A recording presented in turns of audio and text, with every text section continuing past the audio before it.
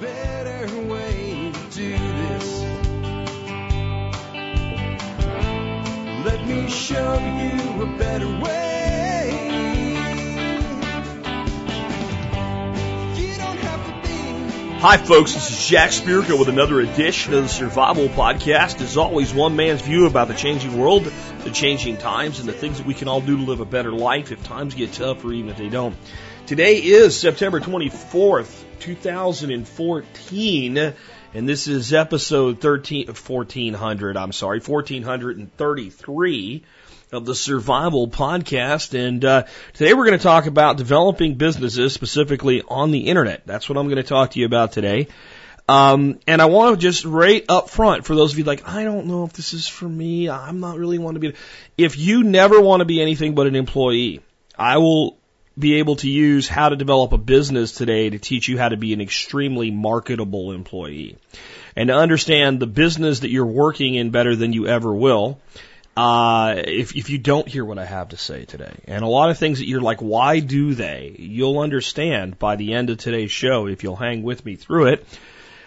This show is designed to help you be more self-sufficient and develop independence from the systems. There's really not anything that we are more systemically dependent to in modern society than economics. And as long as somebody else is writing the check that eventually is used for you to write other checks to pay your bills, you never have complete and total independence on that front, which is, again, the most limiting front there is in this day and age. Before we get into that, though, let's go ahead and take care of our sponsors. They do a lot to help take care of you. Sponsor of the day number one today, Jeff the Berkey Guy Gleason. What are you going to get from the Berkey Guy? Berkey Water Filtration Systems, of course. What else are you going to get from the Berkey Guy? Actually, you can get a lot of really cool stuff from Jeff the Berkey Guy Gleason over at his website, directive21.com, including if you want to stock up on those long-term storable foods. He's got the Survival Cave line of food, which is some pretty cool stuff over there, and a lot of other great stuff. But what he really excels at is being the Berkey Guy. There's only one. There can only be one Berkey Guy, so get your Berkey and your Berkey equipment from the Berkey Guy, not from some guy at a gun show. Check him out today. Again, directive21.com is the website, and he has a great deal for members of the support brigade, some great discounts there that you can get from Jeff the Berkey Guy Gleason. To get those, just log into your MSB account if you have one, and you'll get the discount codes there. Next up today, someone who also will give you a discount if you're an MSB member, JM Bullion. You know, today's show is about developing independence from the economic systems more than anything else, or at least having more control of the economics of your own systems. And the reality is the world is changing rapidly, and there's all types of things going on that I'm very excited about, digital currencies, etc. In the end, diversity is sanity. That's my view. And when your financial advisor puts you into 6 different types of funds and says you have diversity, he's full of shit. You don't have diversity. You have one type of investment. You have a security paper investment and nothing else. It makes sense to truly diversify. This means being smart about the real estate that you own, even just the place you live in. It means being smart about the improvements you make to it. It means thinking of things like tools and improvements to your property as long-term assets, not just the stuff the IRS calls an asset. And it also means some good old-fashioned hard currency in your portfolio. That would be silver and gold. And I believed holding 5 to 10% of the value of your net worth in physical silver and gold that you can put your hands on makes sense. We'll go a little lower, fine. You want to go a little higher? Okay, so I can see why you would. But keeping that middle-of-the-road 5% number is kind of the baseline. Really makes a lot of sense. It's something you can work up to over time. If you're going to do that, you want to pay the best price you can for your silver and gold. The place I buy my silver and gold is JM Bullion. That's where I recommend you buy too. And again, they'll give you a discount on orders over $300 and orders over $1,000. You'll get a discount if you use the discount code in the Member Support Brigade. If you're not a Member Support Brigade member, I mean, think about it. Discounts on Berkeys, discounts on long-term storage food, discounts on silver and gold. Can't be any more than that. Man, there is a ton of discounts. Herbal supplements, seeds, gardening products, trees, you name it. We've got discounts on everything, from the tactical to the practical, gardens to guns, in the Member Support Brigade. Now's a great time to join. We're running a fall sale to celebrate the fall equinox, which happened on the 21st. Runs till October 1st. And you can just use the discount code FALL14, FALL14. is a discount. Go get your first year for $30. If you've expired, now would be a great time to come back. $30 is about as low as it goes ever on a sale of the MSB for a year. The other thing is I do a discount for military, law enforcement, Peace Corps, first responders like EMTs, paramedics, and firefighters. Guys, if you're not a member yet and you're one of those professions, I would take the sale price. I would cancel auto renew in PayPal once you do. And if you pay by check, it doesn't matter. And I would get the service discount next time because as good as the service discount is, this is a little bit better. I try to be honest with you guys about everything, including sale price. We'll talk about that today a little bit when I talk about how you develop a business and actually make a business something that people want to do business with. But anyway, there you go on that. Remember that sale is in place. And we now will go to the year that was the episode 1433. I have 3 great ones for you today. China's Starfleet's last voyage, Double Eagles for an Emperor, and Donatello's David. Did you know there's a Donatello's David, not just Michelangelo's David? Well, if you want to know about Donatello's David or Double Eagles for the Emperor, you'll have to read it yourself in the TSB Wiki. I'm going to read China, Starfleet's last voyage. China's Starfleet are returning from their 7th and final voyage of exploration. They have been as far as the Straits of Hormuz in today's Persian Gulf, and there is evidence that they have been as far as the Red Sea in East Africa. Admiral Chang Ho has done a magnificent job, but his usefulness to China is coming to a close. Inside bureaucratic fighting and fears over the growing power of the eunuchs who want the voyages expanded puts paid to future voyages. Admiral Chang Ho died either during this last voyage or shortly after he returned to China. Merchant ships will continue to sail lucrative routes. China's age of discovery ends here. My take by Alex Shrugged. This reminds me of the Apollo moonshots taken by the U.S. in the 60s and 70s. While it was an exciting venture at the time, the project bogged down when public and political attention turned toward the problems of poor and Vietnam War. People would say we can send a man to the moon, so why can't we solve fill in the blank? Generally, that problem was poverty. Yet after spending trillions of dollars on the war on poverty, we have more poor than ever before, and we are not on the moon either. For an excellent study of USA poverty policy from the 50s to 1980, read Losing Ground by Charles Murray. It was required in reading during the Reagan administration. Here's my thought on this. Societies are great when they're willing to do great things. And when societies cease to be willing to do great things, they tend to go into a decline. You can almost see that decline beginning in the 70s, the split of the 80s and 90s, and a resume to this decline going right along with when we decided it was no longer really something incredible to send a man to the moon, and what could we do next? Now, there's some reasons for that. One is that the reason we went to the moon was never to go to the moon. The reason we went to the moon was make the public comfortable with spending billions of dollars on developing missile technology. And if you can make a rocket take a man to the moon and bring him safely back to Earth, you can get really good about building missiles to blow up other people. And the biggest motivation in the space race was the development of weaponry and a misleading of the public, yet it inspired the public anyway. We talked about being a kid, and let me tell you, we weren't really going back to the moon, but I didn't know that when I was a kid. When I was a little kid, I'm going to bare my soul to you guys today a little bit. When I was a little kid, I mean little. I'm talking like 7, 8 years old. I thought I was going to be an astronaut when I grew up. That's what I wanted to be. I dreamed of being an astronaut. My grandmother had this recliner, and I would drink Tang and then sit back in my recliner and think I was going on a spaceship to the moon. We talked yesterday about the millennials and the problems they face, and I wonder how many of them dreamed big dreams like that when they were 7 years old. Or those that are headed towards 7, how many will? What great things are we doing in this country to inspire the next generation? And what decline might we see if we don't get on with doing something great? I personally think that government, properly channeled, can inspire a public to do great things. Usually it leads to war and death, though.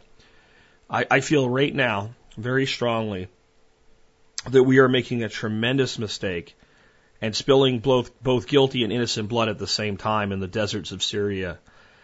And it's being done in our name whether we want to or not. I don't know that that inspires a child to dream of growing up to be something really special. So if government's not to do it, I guess it falls to the people. So that's a transition for me into today's show. I want to talk about building businesses, and I think that if we're not going to have astronauts and people like that and explorers to look up to, then maybe what we need to have to look up to is the people that actually create businesses. And I always had people like that in my life, especially from the past, that I looked up to. Henry Ford, for instance. I'll tell you a story about Henry Ford to kind of get into the right frame of mind for today's show, about the intelligence and wisdom of somebody that really understands business. So when Ford came out with the Model T, the floorboards of the car were made out of wood.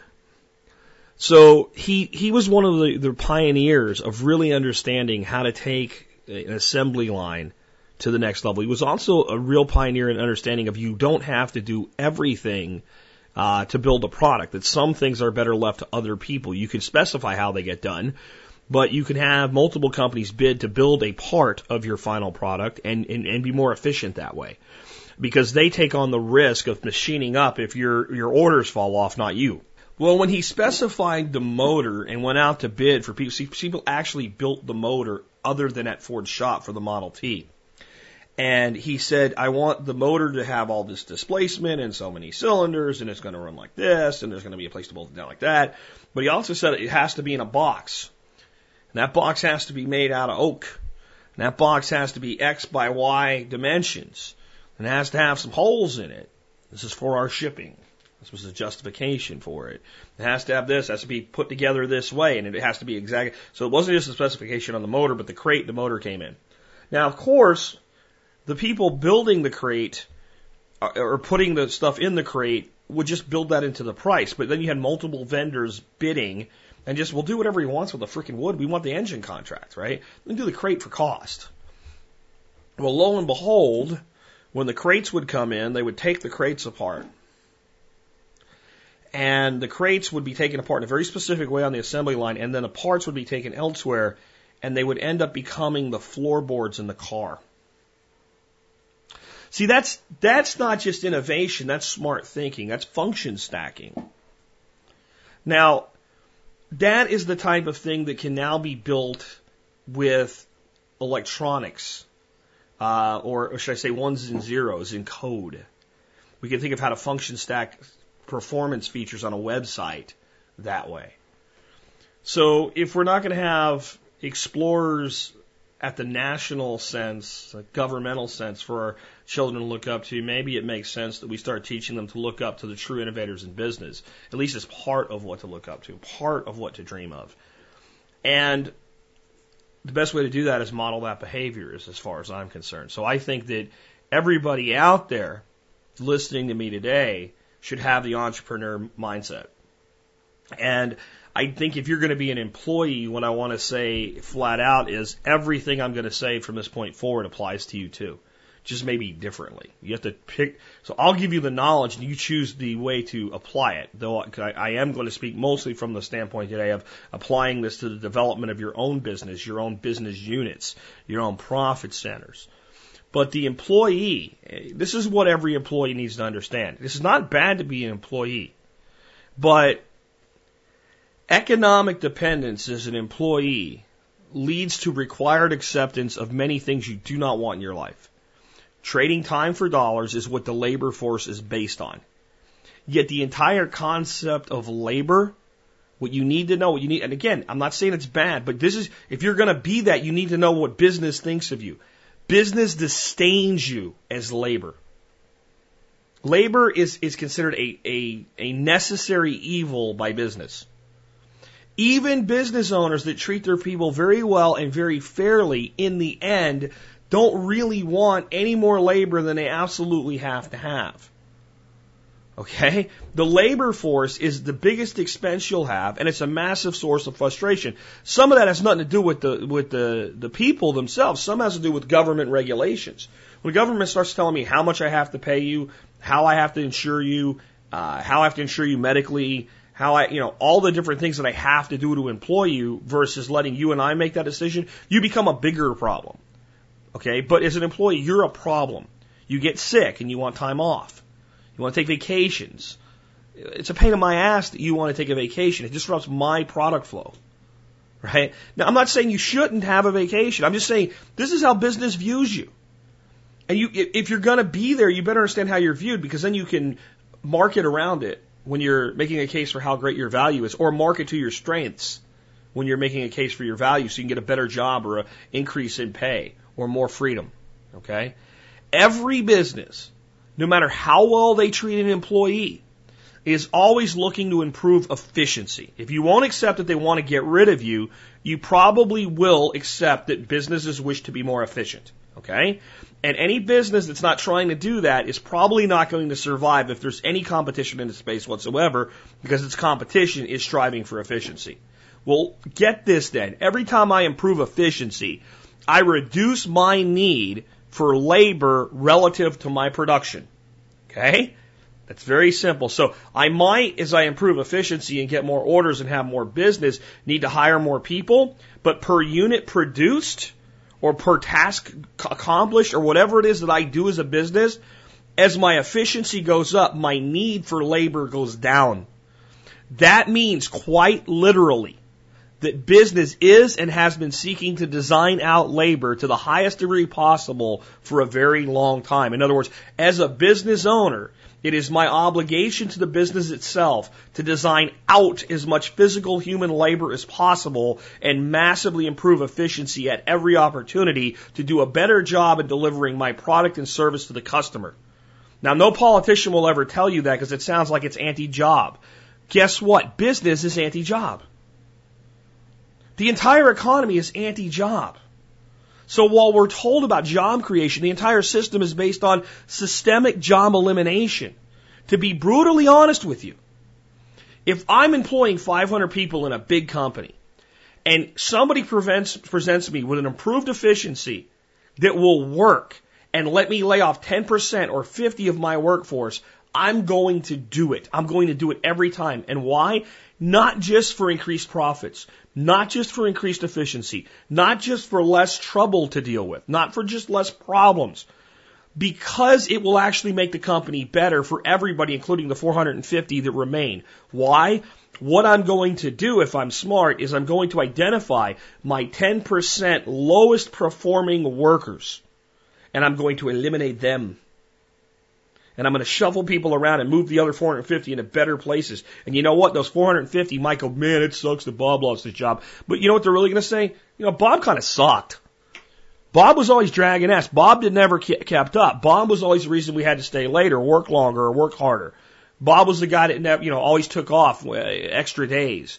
Bob was the guy that was the first one out the door, whatever. I'm going to get rid of the 10% that are lowest. And if you don't think that'll make the people that are there more happy, I just have a challenge for you. If you've worked in any kind of a company with any sizable workforce at all, you've known people that, let's use an honest term, they're slugs. And the fact that they get away with being a slug while you work hard makes you miserable. It not necessarily should. Because honestly, if I get rid of the slug, I'm not necessarily going to pay you more. I'll pay you what you're worth. All right? I might pay you a little more if I get rid of enough slugs. Right? And I want really the best people and I want to retain them. But it won't drastically change your life, but I do know as a manager that I can't let slugs get away with being slugs because it destroys the morale of everybody else. You got that? So there's nothing wrong with a job and being an employee. Just understand this is the reality of your existence then. You are employed only because you are either necessary or perceived necessary. That alone should make people at least consider building a business or learning to at least market themselves more effectively. This is why the entrepreneur mindset is for everybody, because you are nothing but a tool to business. You are a necessary tool. I will only employ you as long as you are profitable and necessary. And the minute I actually can quantify that you're not necessary and not profitable, I will eliminate you from my workforce. So if that's the workforce you're in, then you at least better have the attitude of we're all self-employed. Okay? There is no guaranteed paycheck.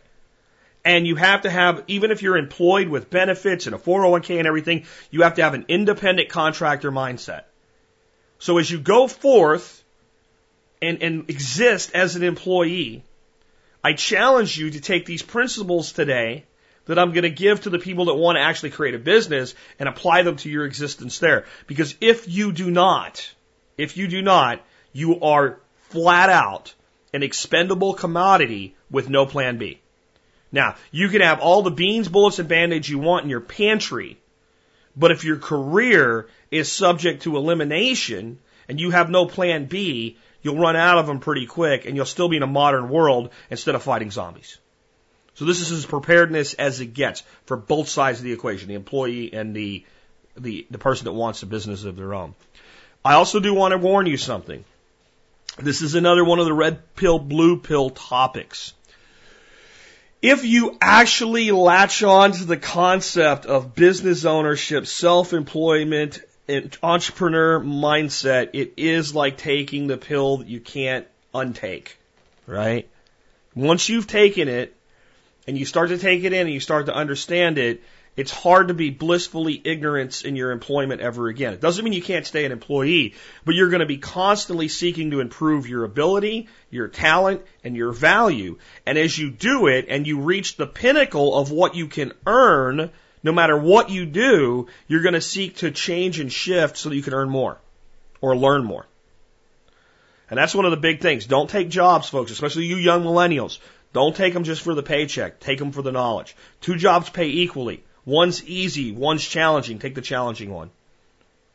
One you can do in your sleep. One you're going to have to learn something new, even something you don't think you'll ever use. Take the one you don't think you'll ever use. The mind being forced to learn something new will lead you down multiple possibilities. Okay? So I'm warning you right now, the further you step down the path toward entrepreneurial thinking, the further you'll go down the path long term. You will not go backwards. And it can become a compulsion. And properly channeled, it's a great compulsion to have. I also want to say something else, too. You got to look at your motivations for wanting to own your own business. Business ownership is easy. You could set up a business tomorrow. You can do it as a sole proprietorship. You can do it as an LLC. You can do it as a corporation. You can do it however you want. You can set it up. You can print business cards. You can put president on them, right? Founder, whatever you want. You can have a legitimate service available tomorrow or a legitimate product available tomorrow. You can go to a website like Alibaba, which is a site that connects you with manufacturers in China. You can pick 4 or 5 products. You can set up drop shipping arrangements. You can put up a website. You could be selling them. You could just be an Amazon affiliate, but you can make the site look and be independent. You can be in business tomorrow if you want to be. And you can go to mixers and meet other business owners and say you're the president or the founder or the VP of sales or whatever you want to call yourself. Business ownership is simple. Successful business development and successful business operation is hard. You're going to likely fail a bunch of times in the beginning. And you may fail and then try again and fail and try again. And you may fail and try again in the same business 5 or 6 times before you make that business successful. Or you may fail and say, you know what, I learned a bunch from this. This is not my path. I'm going to create a new type of business and do it again. You might fail at that. And it might be 3 or 4 times. So what? That's great. Especially if you're doing it as a part-time endeavor. It's great. And sometimes success is easy. I'm working with a guy right now that I know if he'll just do what I tell him to do, he will have a successful business by next year, and he'll make at least $50,000 in his first year if he'll just do it. Buzz, if that gives you any idea who I'm talking about out there. We just talked about this last week. Buzz, buzz, buzz. All right? That fast. Because everything's already in place. So part of the warning that business development and operation is hard is so that you won't be too fanciful and just jump in for the wrong reasons. Just because you want to be able to say, I'm my own boss and I own my own business. It's not enough motivation because you really don't know what you're doing. But a lot of you people out there have part-time businesses that could be converted to full-time businesses quite easily if you'd find a way to do it. And a lot of you out there have so much knowledge. If you just assembled it properly into a part-time business, it could modify itself and morph into a full-time business very, very quickly. The problem is you're probably not going to get the assemblage exactly bang on the first time.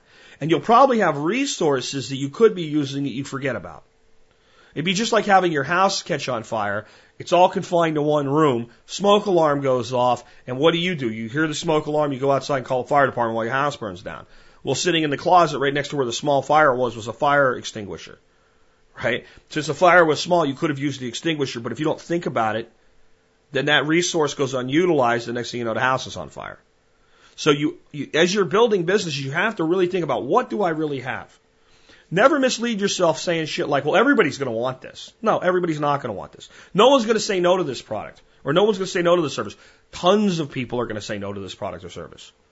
The good news is if 1% say yes, if I have an inexpensive way to ask 1,000 people to say yes, and 1% say yes, well, I just got 10 customers.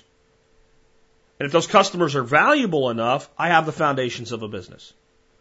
So don't think a name, an idea, a concept, a product alone is going to make success. It takes marketing, business development, and smart operation and efficiency of the business. And again, you're likely to fail.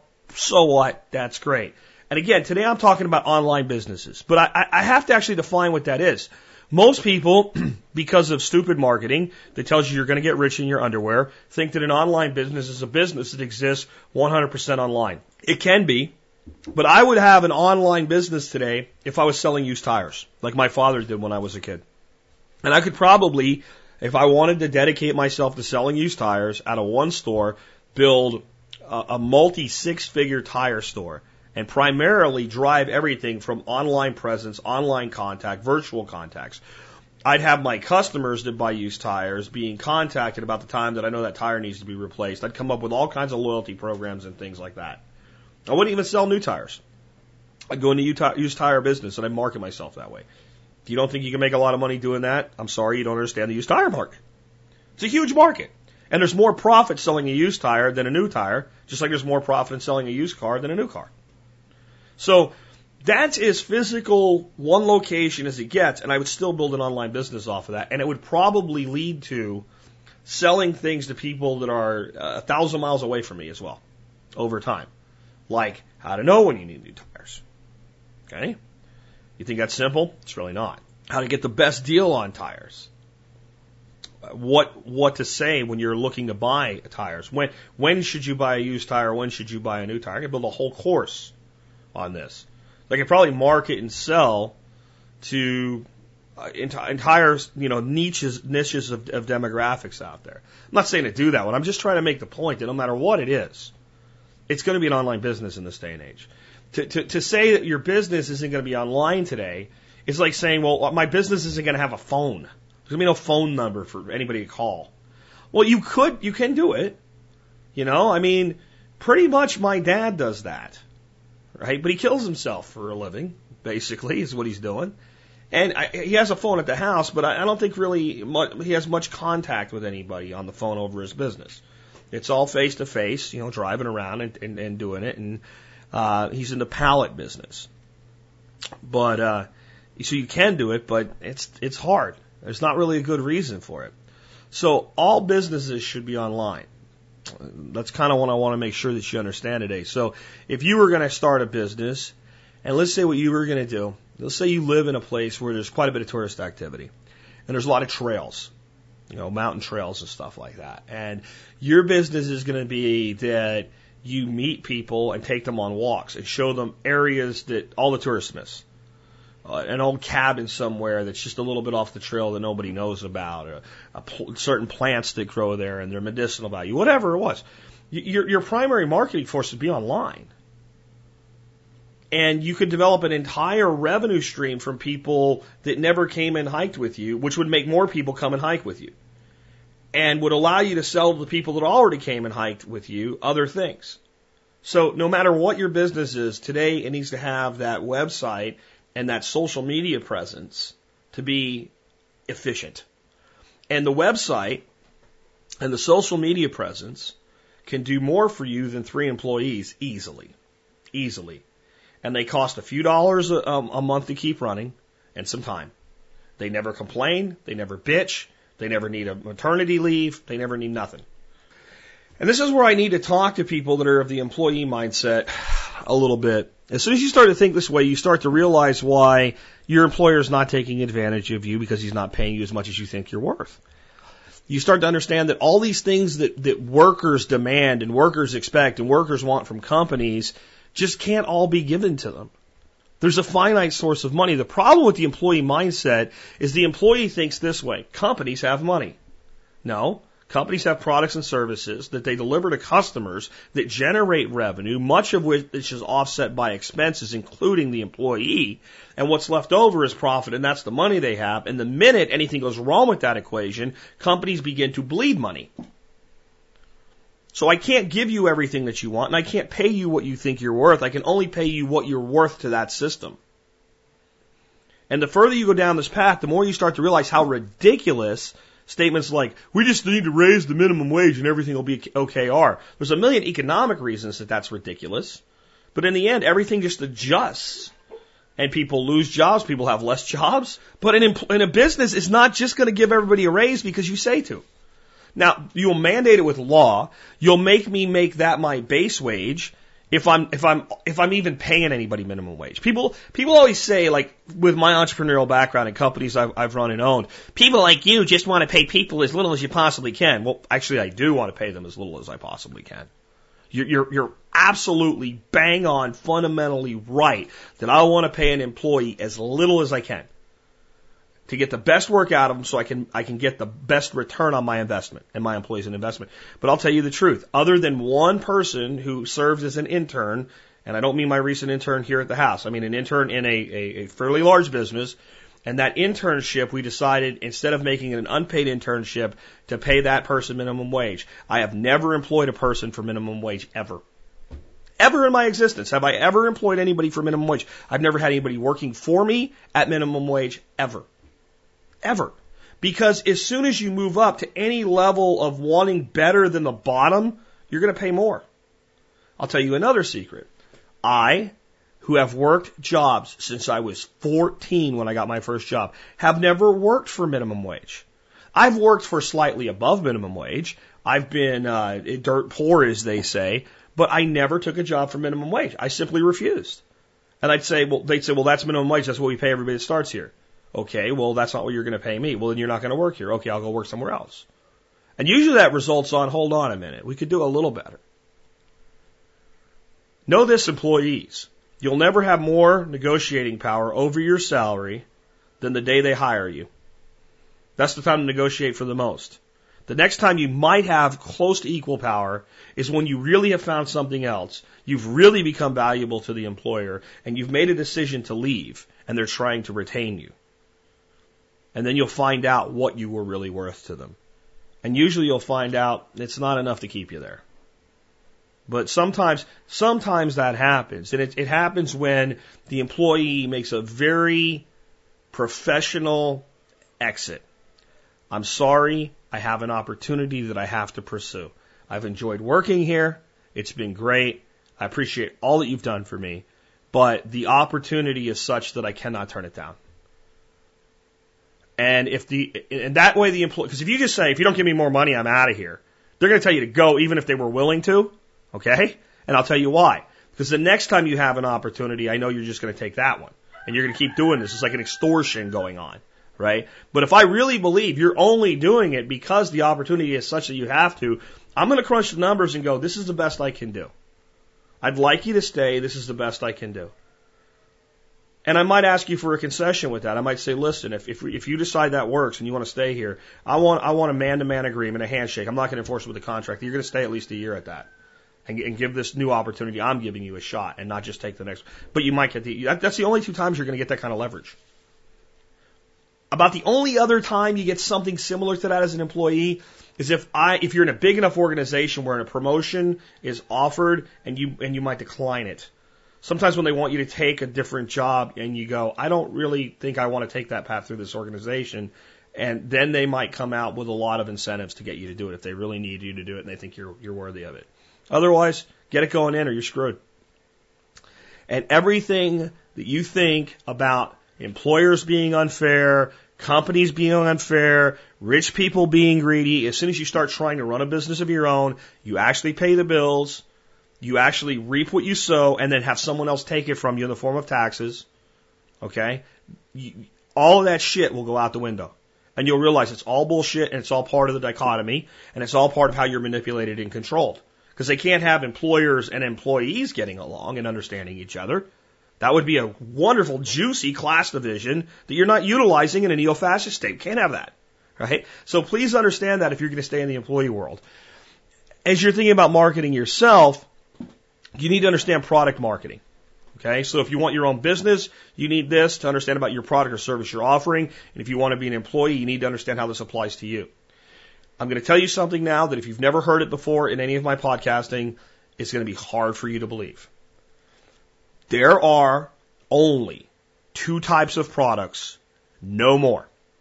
Okay?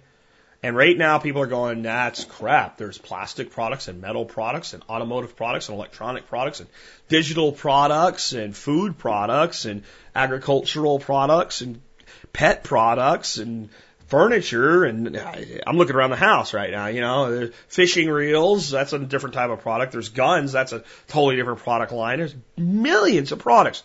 No, from a standpoint of selling and marketing, you can take every product and you can put it into one of 2 categories or explain how it fits into both. And no matter what, and this is what you have to start understanding, to run a business on concepts, you have to be ruthless. Because when you're ruthless, you get down to numbers like 2, or the next one I'm going to give you that you're not going to believe at first, 3. And when you get down to 2 or 3, and you're clear that that really is the truth, then making a plan to market and sell becomes dramatically simple, and you don't get sidetracked into a bunch of meaningless bullshit about, well, long term, this company could do 100 things. Don't give a shit. What are you going to do today? And the way you get there is this ruthless simplicity.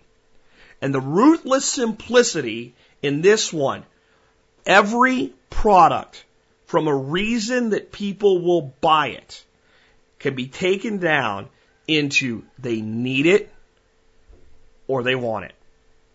And there is nothing else. You tell me any product you've ever bought, and I will make a justification to you that you needed it, you wanted it, or both. And that's it. And there's no other reason. You never bought a product you didn't need and didn't want on purpose. You may have found out later that you really didn't want it and you really didn't need it. But at the time you made the purchase, you either believed you needed it or believed you wanted it. Buyer's remorse does not change this. So if there's a product out there that supposedly will improve the fuel efficiency of my car, I believe that, so I buy it. I bought it because I wanted it. Okay? Period. Does it work? Doesn't change the motivation for the purchase. Got it? Wanted and needed. So you have to look at the entire market of whatever thing you're going to do and say, am I selling to the want or the need? Most people would say sell to the need. Never sell to the need. Use the need to close the sale. Sell to the want. Because people buy expensive snowboards in the middle of a recession at the same time they're cutting back on their use of electricity. Do you get that? People cut needs first. If a person loses a job, what is the first thing they start cutting? All the bills. And what are most of the bills? Needs. Electricity, gas, food. Yeah? When you sell to the need, you're competing with Procter & Gamble. You're competing with Amazon.com, size-wise. Amazon really sells mostly wants, but that you're competing with the gorilla when you sell to the need. You're selling food. You don't sell food. You sell organic or beyond organic pastured poultry. Now, you're not selling to the need anymore. The person has to buy food anyway, but the premium in the organic pastured poultry is the want. Small entrepreneurs that are smart figure out how to sell to desire. Desire creates customer loyalty that need can never create. Need is a commodity. Need is a price-based decision primarily. As soon as I move to quality, I'm moving at least part of it to desire. So I need a web server to run my business, okay? But I pay more for a quality one because I have to have a good user experience, okay? So the company selling to me, meeting my need, but selling to my desire, quality and affordability. Now that's why I do business with 100 terabytes for my dedicated servers, because I get that from them. I get enough bandwidth without being socked in the pocket for it too hard, and yet I get a good quality box that does what they say it'll do. And if I need customer service, I get good customers. So I buy the desire, even when it's on top of the need. So I'm not saying you can't go in the food business. I'm saying you don't go in the generic commodity-based food business. You find a niche. So I know this is a challenge to people. The first thing you want to do when I tell you there's only two is try to find a third one to prove me wrong. Stop. Okay? It took me 5 years to get, when I started down this path, to get down to either want or desire or need. I've done it. Trust me. That's it. You can't find another reason you buy something. And even if you tell me, okay, I have a loophole. Sometimes my kids want stuff and they won't shut up. And I don't want it, and I don't need it, and I know it's crap, and I buy it anyway, so they're shut up. So you bought it because you desired that they would shut up. You gave in so they'd be quiet. Huh? So you bought to the desire, not the need. Maybe sometimes you really need them to quiet down, and it's worth a box of chocolates or something to get them to do it. I don't know. But in the end, desire and need. Now, in spite of what I've just told you, there's actually 3 primary motivations as to why people buy. Just 3. That's another number people want to challenge. Every product that you've ever bought, that desire was least a component of it, okay? You bought it either because it was entertaining, it provided something to you that made you happy in some way. It was profitable to you to do so, or it was life-changing. That's it. There is no more. If I go out and buy a video that teaches me how to do something, it's educational. So it could be entertainment profit or life-changing or educational, Jack. No. That education is profitable to me, either financially or because now I have a skill that I didn't have before. I bought it to gain the knowledge. That is a profit. Now, a financial profit is more concrete. But every product you buy either gives you something that you would consider a profit, you've attained something, you've been entertained, or somehow it changed your life for the better.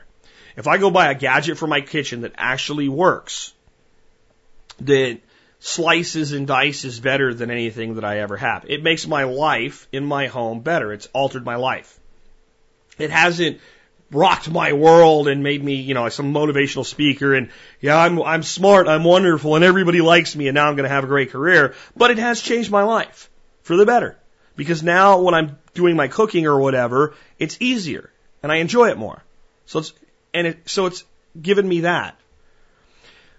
The smart company tries to take a product or a service or a suite of products and services that provides those 3 together. If I can entertain you, make you feel like you've gained from the engagement, that's the very definition of profit, whether it's intellectually or financially or however, and I can make you feel like I've made your life better all at the same time, you're going to want to do business with me. And if I can financially profit you while entertaining you and changing your life for the better, let me tell you, you're really going to want to do business with me. And that's why the Members Support Brigade is successful here at Survival Podcast. If you're buying stuff in the self-sufficiency industry, it is financially profitable. I hope the show is entertaining, and I know based on your feedback that for some of you at least, it's life-changing. So the suite of products is the MSB plus the podcast combined together, and all of the other sub-communities that have attached themselves to it and being part of that. That's the golden trifecta of marketing. When you can put those 3 things together, and often the product is all 3, or the service is all 3. It's up to you to define it to the customer so they understand it if it's not immediately self-evident. That's effective marketing. You have to convince me as a prospective customer that I desire to do business with you, or I desire what you're offering. And then you have to tell me how it will either entertain me, profit me, or make my life better. And if you can do that effectively, and I have the financial capability to do business with you, I'm probably going to do business with you. And I'm going to probably be a loyal customer if you deliver on the promise. So your challenge when you say, well, what I want to do for a living is X, Y, and Z.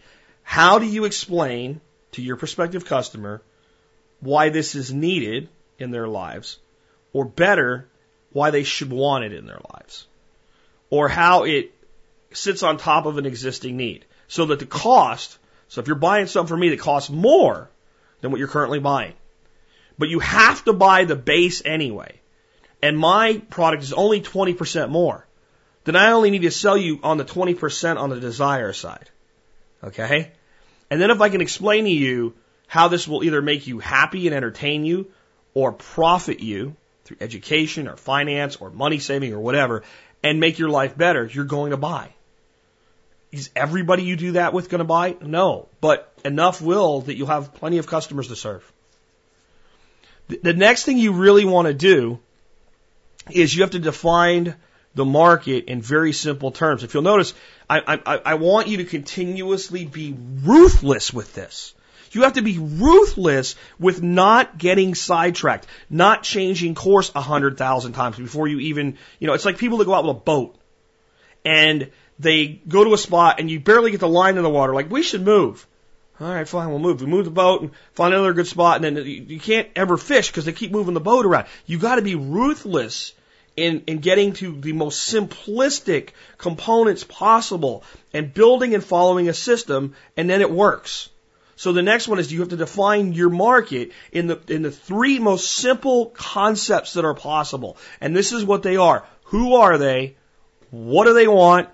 How do they want it? That's it. There's no more. Who are they? You have to be specific here.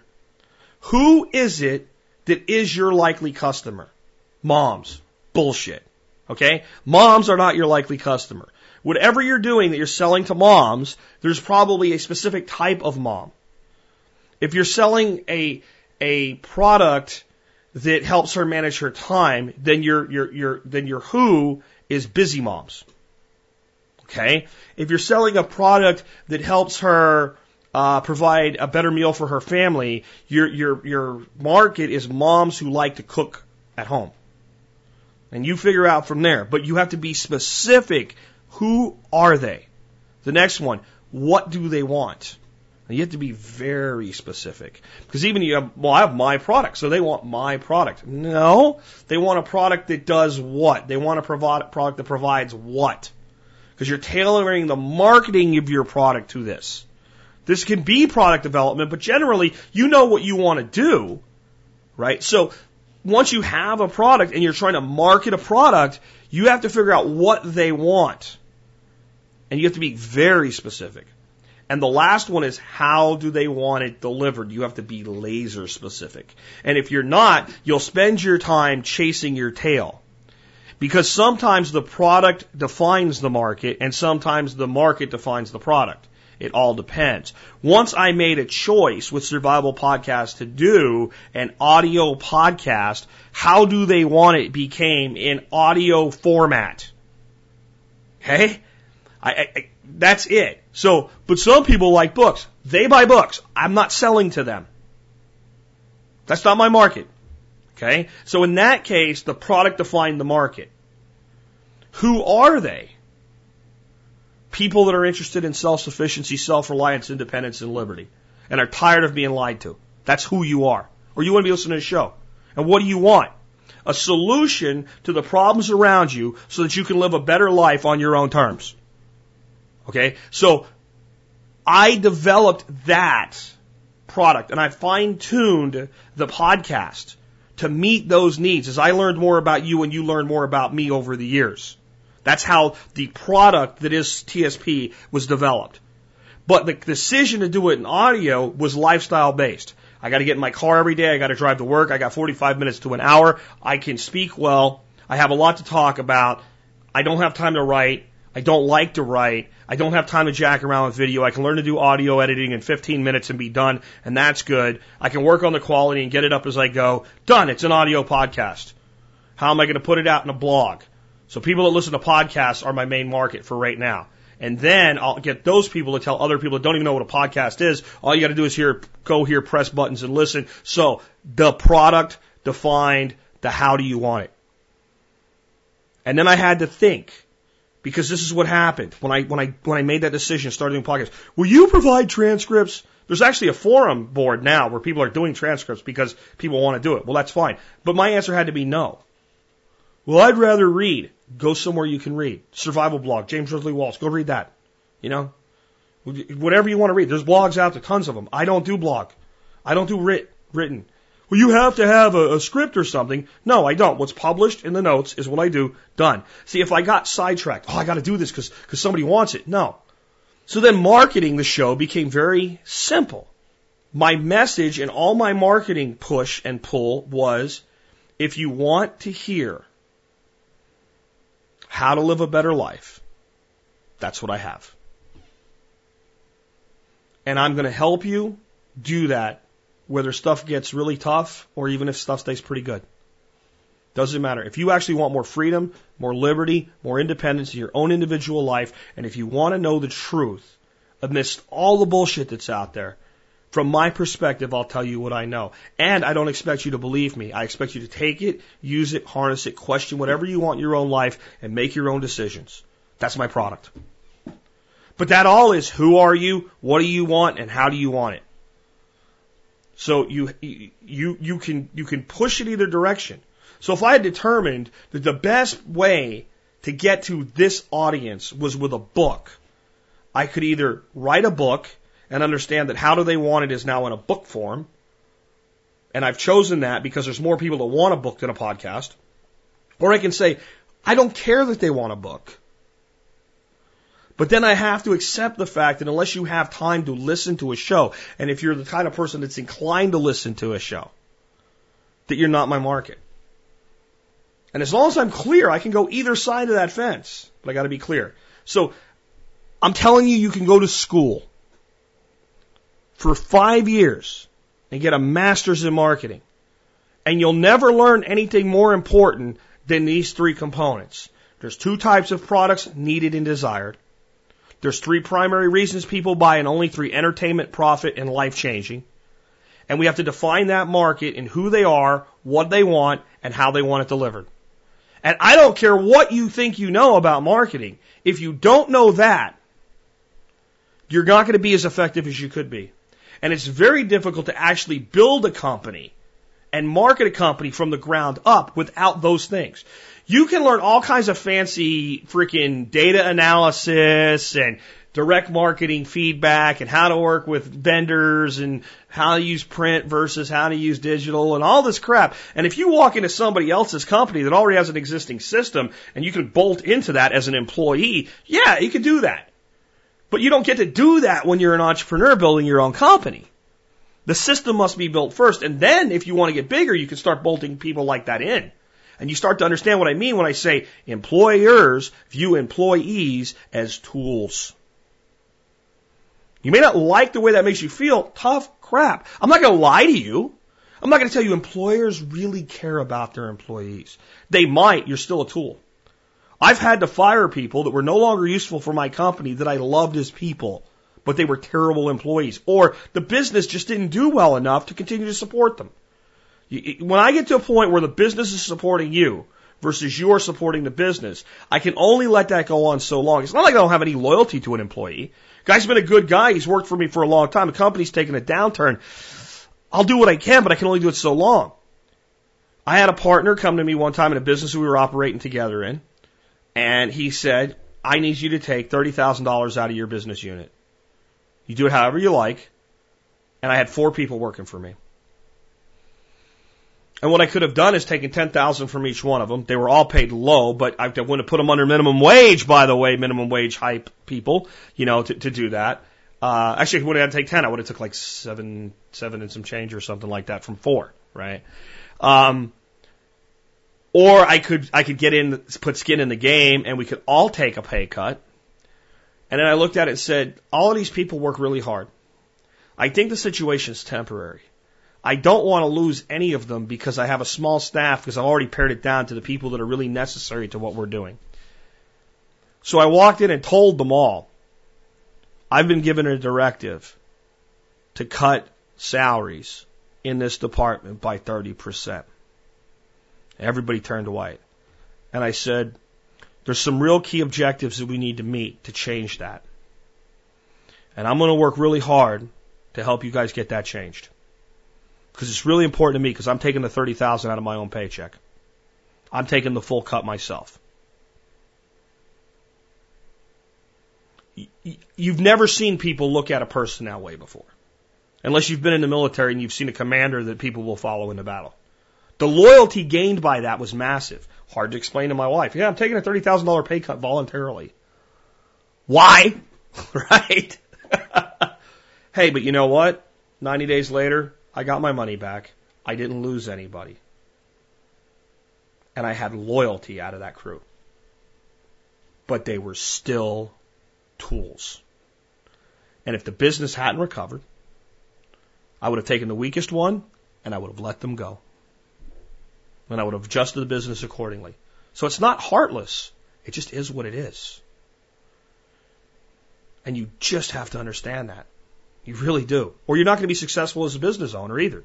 Because you have to treat yourself that way in your business. If you build a business that has one employee you and you're paying yourself a salary out of it, and you come on hard times, you cut your salary. Or the business needs an investment, and you don't want to take outside dollars. You cut your salary to provide the investment. You have to treat yourself the same way you would treat an employee. But at least you get to make the decision about whether or not to do it or not. And you know why. Employees never really understand why. They really don't get it. Because we have a job mentality. Where we need a task-based, contractor mentality at minimum to be a good employee. To be a great employee, I should say. My employees, when I used to have them, that had contractor mentalities, were always the best. And they're always the ones that I was most risk of losing. Because the contractor mentality was, if I can really do better somewhere else, my affinity for working for Jack only goes so far.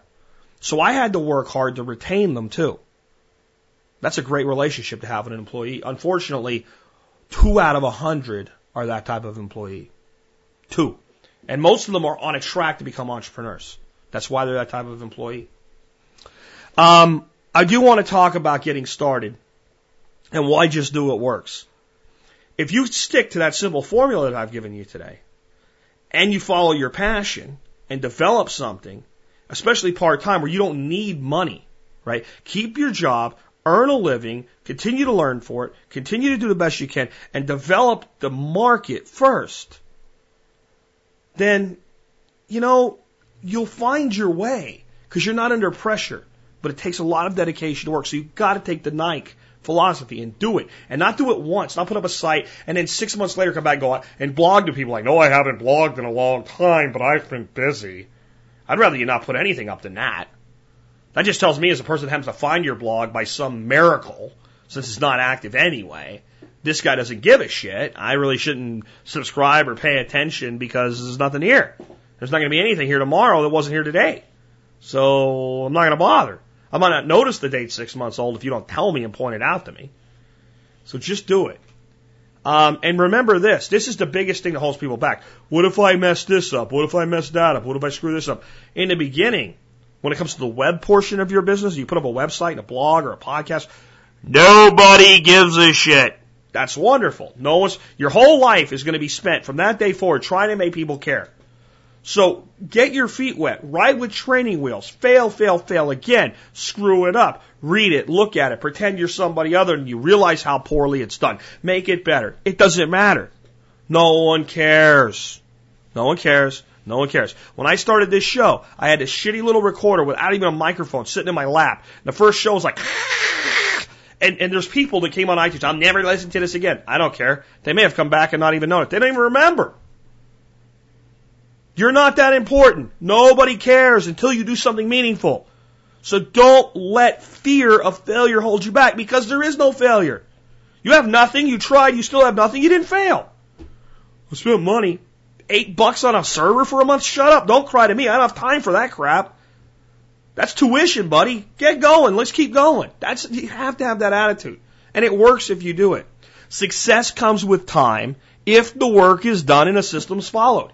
If you follow the outline I gave you today, and you develop your own system and commit to, I'm going to work this many hours doing this, getting this done, developing this product, developing this market, I'm going to invest this much in marketing, I'm going to do this and do that, and as things work, continue to do them, and the ones that fail, you twist, alter, and manipulate, and adapt, improvise, and overcome those things, and keep working it, it works. It works. That doesn't mean you might fail a bunch of times before you get there, but you will always get there if you follow the system. It's like building a fire.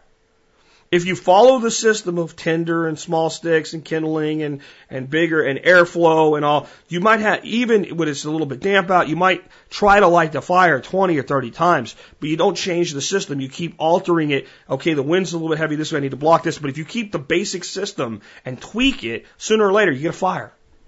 Because it just works that way. That's how business development is. Success comes with time, though.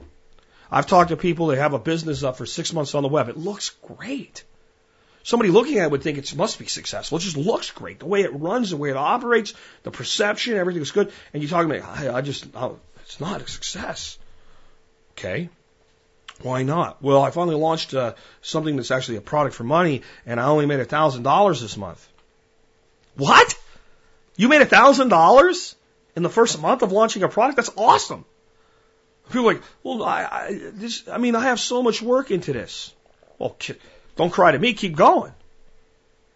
Or I'm only making a couple $100 a month. Great. Most people never do that. You've come to a level that most people never attain. Now figure out how to go to another level. Let's figure out how to make 400. Let's figure out how to make your car payment. Let's make this business, create a phantom tax deduction, and make your car payment. And then let's see what we can do next. And some people will blow right past that, but they'll almost never do it the first time. It looks like the first time to you because you didn't know what they did before. But plenty of people have failed 1,000,000 times to succeed once. But people only ever pay attention to one success. The failures are where the lessons are at. Really, in this day and age, if it's a part-time endeavor, not I'm going to quit my job, set up, and go into a full-time thing. If you're going to develop something part-time, it's better to develop a market and get your market to develop your product. So if you have a passion around something, okay, and you start blogging, podcasting, making videos, writing books, whatever, as you create a following, as if you create a tribe effect, eventually the market will tell you what it wants, and you will develop products based on pull. Great way to develop products. And eventually you'll be able to analyze your market by asking who they are, what do they want, and how do they want it delivered, figuring out how to say how your product is entertaining, profitable, life-changing, or all three, and how that should be desired by that market, and you'll be able to also develop products to sell to them that they'll be happy to buy.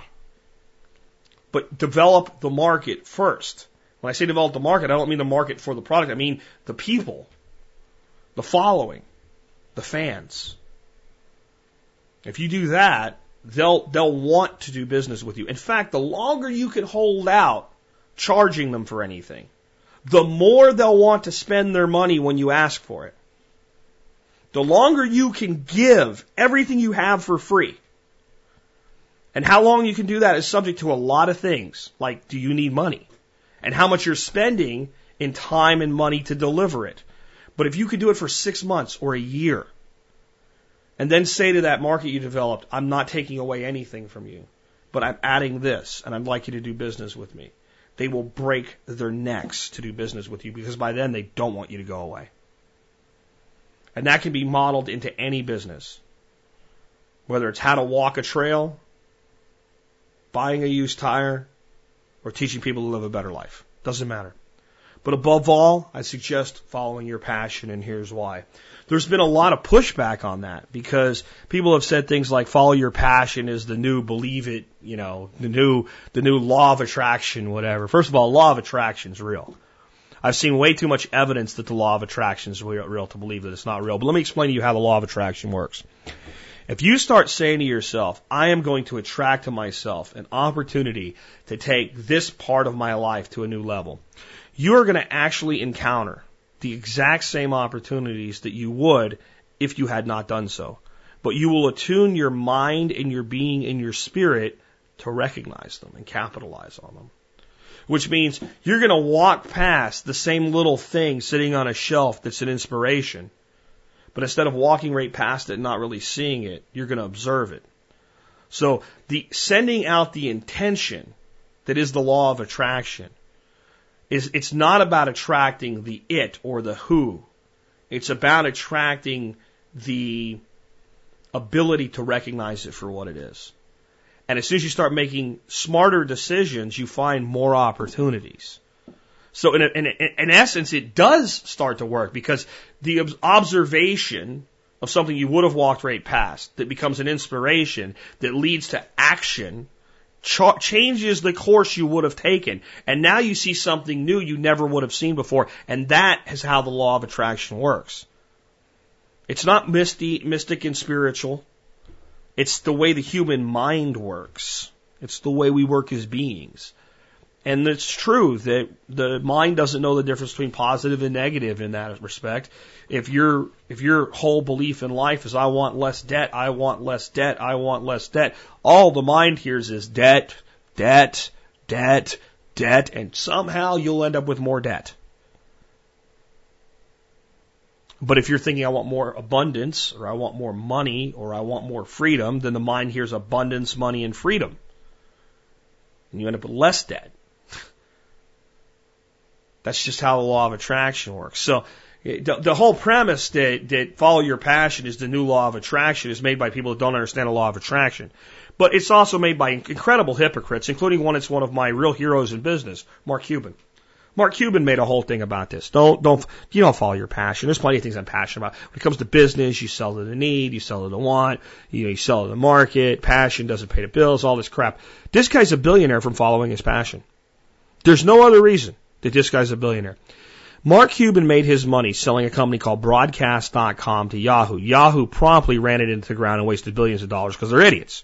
It doesn't have anything to do with the value of what Mark built. What Mark built was actually one of the most innovative products ever built on the internet. And it was really a way to let radio stations broadcast sports games across the internet. And specifically, college basketball. Yeah. Why? Because Mark Cuban loves basketball more than anything else in the world. Not playing it, but the sport itself. He loves it. It's his passion. So one day he's driving around listening to college basketball in the Dallas-Fort Worth market, but he's a fan of the Indiana Pacers, which he can never hear in his car. And he thinks, what if there was a way to do that? What if I could listen to them when I don't have the time to watch them? And that concept became AudioNet, and AudioNet became Broadcast.com, and Mark Cuban sold Broadcast.com to Yahoo for $4 billion, and then did what? He bought the frickin' Dallas Mavericks, and then this ass clown, who again is one of my heroes for his intelligence, has the audacity to come out and say, you don't follow your passion, when he's a billionaire from following his. So if it can make somebody $1 billion, it might be able to make you a couple million. I'm just saying, properly applied. To be fair to people that say not to do this, what they're saying is, it's not enough. If you just follow your passion, but you don't follow the rules of business, and you don't address the market, and you don't deliver the right product and service, you're not going to have any money, and passion won't pay the bills. And they are absolutely correct. But you start with the passion. You develop a market with the passion. You apply the rules of business to it. And in this day and age where the internet can let you reach millions of people, you only need 1% to share your passion and engage with you to become successful. So why the hell would you do something you hated? And I'm going to tell you this is the truth. Unless you're going to build a business, like somehow you've gotten capital or funding or something, and you're in that big business mentality where you can pay yourself a salary for a year or whatever it is, or you've saved up and you can go full time into the business as a job, that's different. You can build a product that way. That's just a product to you. That's fine. And it does work. But if you're going to work at midnight after the kids go to bed, if you're going to get up at 3 a.m. because you have from 3 to 6 to do some things, and that's the only time you have to do this, if you're going to get in your car and do a podcast, whatever it is, if you don't love it, you ain't going to do it. So that brings the biggest objection I get from people. I have too many passions. Pick one and anchor down, man. I have a very good friend I'm working with right now that's what he said to me. He said, but I have so many passions. I said, dude, you got to pick one. You got to pick one that you could actually see yourself engaged with every single day. And the funny thing is you'll be able to trickle in your other passions. So I love teaching. And I love teaching liberty, independence, and self-sufficiency. That's why I built this show. I also like to hunt. Occasionally I can make hunting fit self-sufficiency. I love business. I really do. Proper business. Uninterfered with, liberty-based, libertarian concept business. I don't love it for the sake of money. I love it for the sake of actually creating things.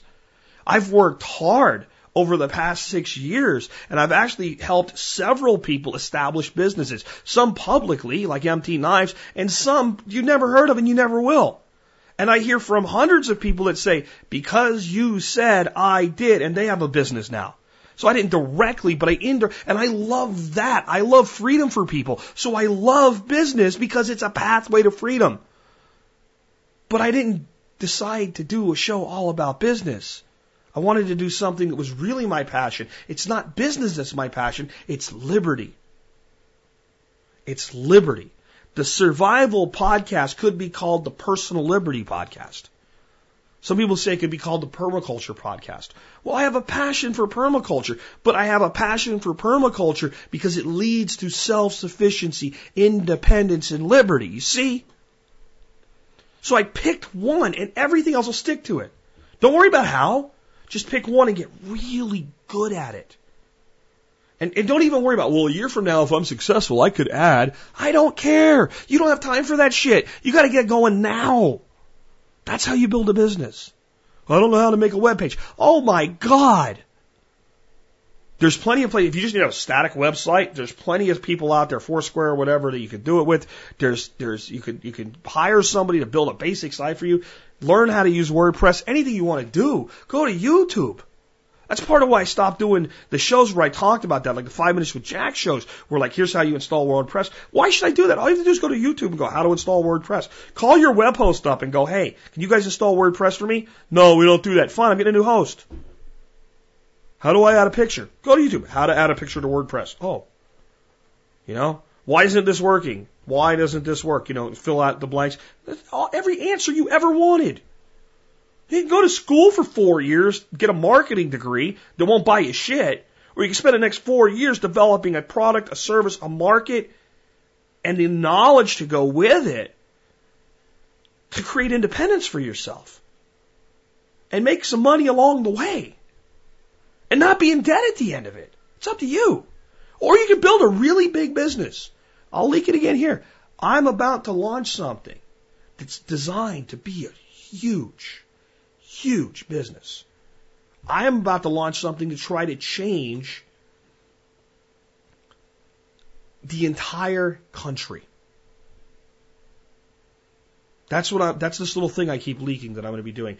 This week I'll put out a little form on the site by the end of the week that you can fill out, and you can see little bits of it as I release more and more to the public about what I'm doing. And sometime in October to early November, we'll put it out fully in public. And then, well, that's all I'm going to say for now. And you can do that if that's what you want to do. But there's multiple paths to get there. You can just be the person that builds businesses like that. Or you can develop individually and then develop social capital and use that to do other good things in the world. You know, my number one rule in business is this: only do good. Only do good. That's my number one rule. That doesn't mean I won't be a dick sometimes. That doesn't mean I won't be an ass. It doesn't mean I won't fire a customer. But it comes down to what my company does and what I represent. It is only for good. Now, I decide what good is, as we all do. I'll be honest about that. But good to me is I never force anybody to do anything. Never use force. Never slander someone for personal gain. I have the same friend I'm talking about that has too many passions. Pick one, go, right? The one who wants to follow takes them into a world where I know what he's going to do is just take the nuts out of everybody else in the space and say what they're doing wrong. I'm like, that's the one you can't do. That's the one you can't do. Because you can't really build what you want to build if you're going to build it on the concept that everybody's stupid but me. That's Homer Simpson thinking. And this guy's a smart entrepreneur, but yet that's where it gravitates toward. Everybody else is wrong. You can't think that way. This is why what I do is good. I want to help people. That's what I do. And I would tell you that any business can be that kind of business. Any business can have multiple forms of capital, social capital and cultural capital. Any business, even a one-man show, if you commit to it. You know, it makes me think of Google, and they say, do no evil. If you say that, I have a problem. I don't trust you. Sorry, Prism. Just saying. As they feed all your information to the data centers in Utah right now while they say they're doing no evil. Okay? I much prefer to give you this last golden rule about business. Do only good things. That doesn't mean you're stupid. That doesn't mean you don't fire someone. It doesn't mean you don't cut something. It doesn't mean you don't pull back when you need to. It doesn't mean you don't adjust. It doesn't mean you don't do things that sometimes people will look at and say, that's wrong. They don't know what you know. The employee you have to fire doesn't understand. I'll leave you with a final story here. One day, there was a farmer, and he walked out and he had a big pile of brush along the border of his field, and in the one brush pile, he noticed that a bird had begun to build a nest. And he reaches in and he pulls the nest out, steps on it, smashes it to the ground. Of course, the bird's very upset and doesn't understand why this evil being has destroyed the beginnings of her nest. So the next day, the bird begins to build a nest again, and of course, the farmer comes back and rips the nest out. And in fact, the farmer has a young farmhand that's working for him, and he doesn't ask the farmer because he's afraid of him to upset him. But he sees this farmer doing this, and he wonders to himself, why are you being so mean? Why can't this bird simply have a nest there? This goes on for about a week, and the bird finally goes off somewhere else and builds a nest up high in a tree. And at the end of that month, the farmer sets the brush pile on fire.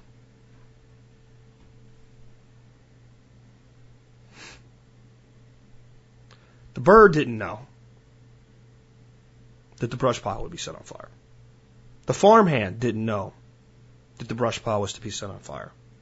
So both the bird and the farmhand believed that the farmer was being mean, nasty, dare I say evil.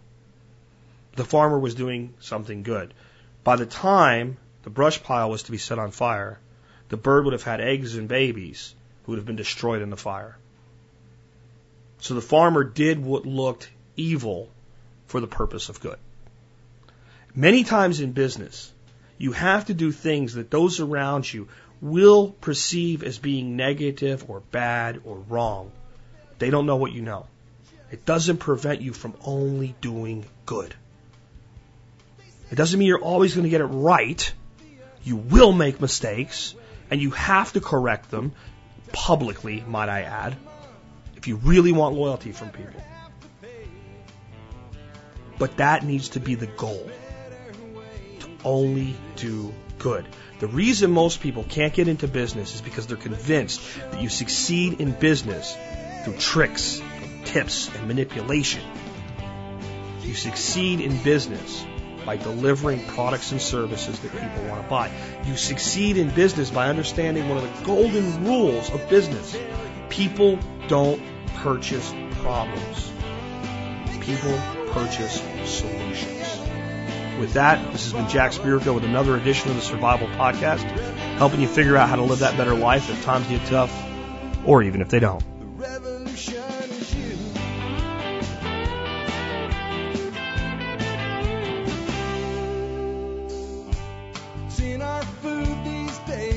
know it's on our TVs.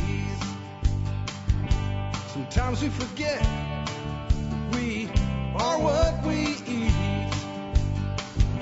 I don't know the answer. It's like there's nothing I can do. It's the price we pay, I guess, when we follow all the rules. There's a better way to do this. Let me show you a better way.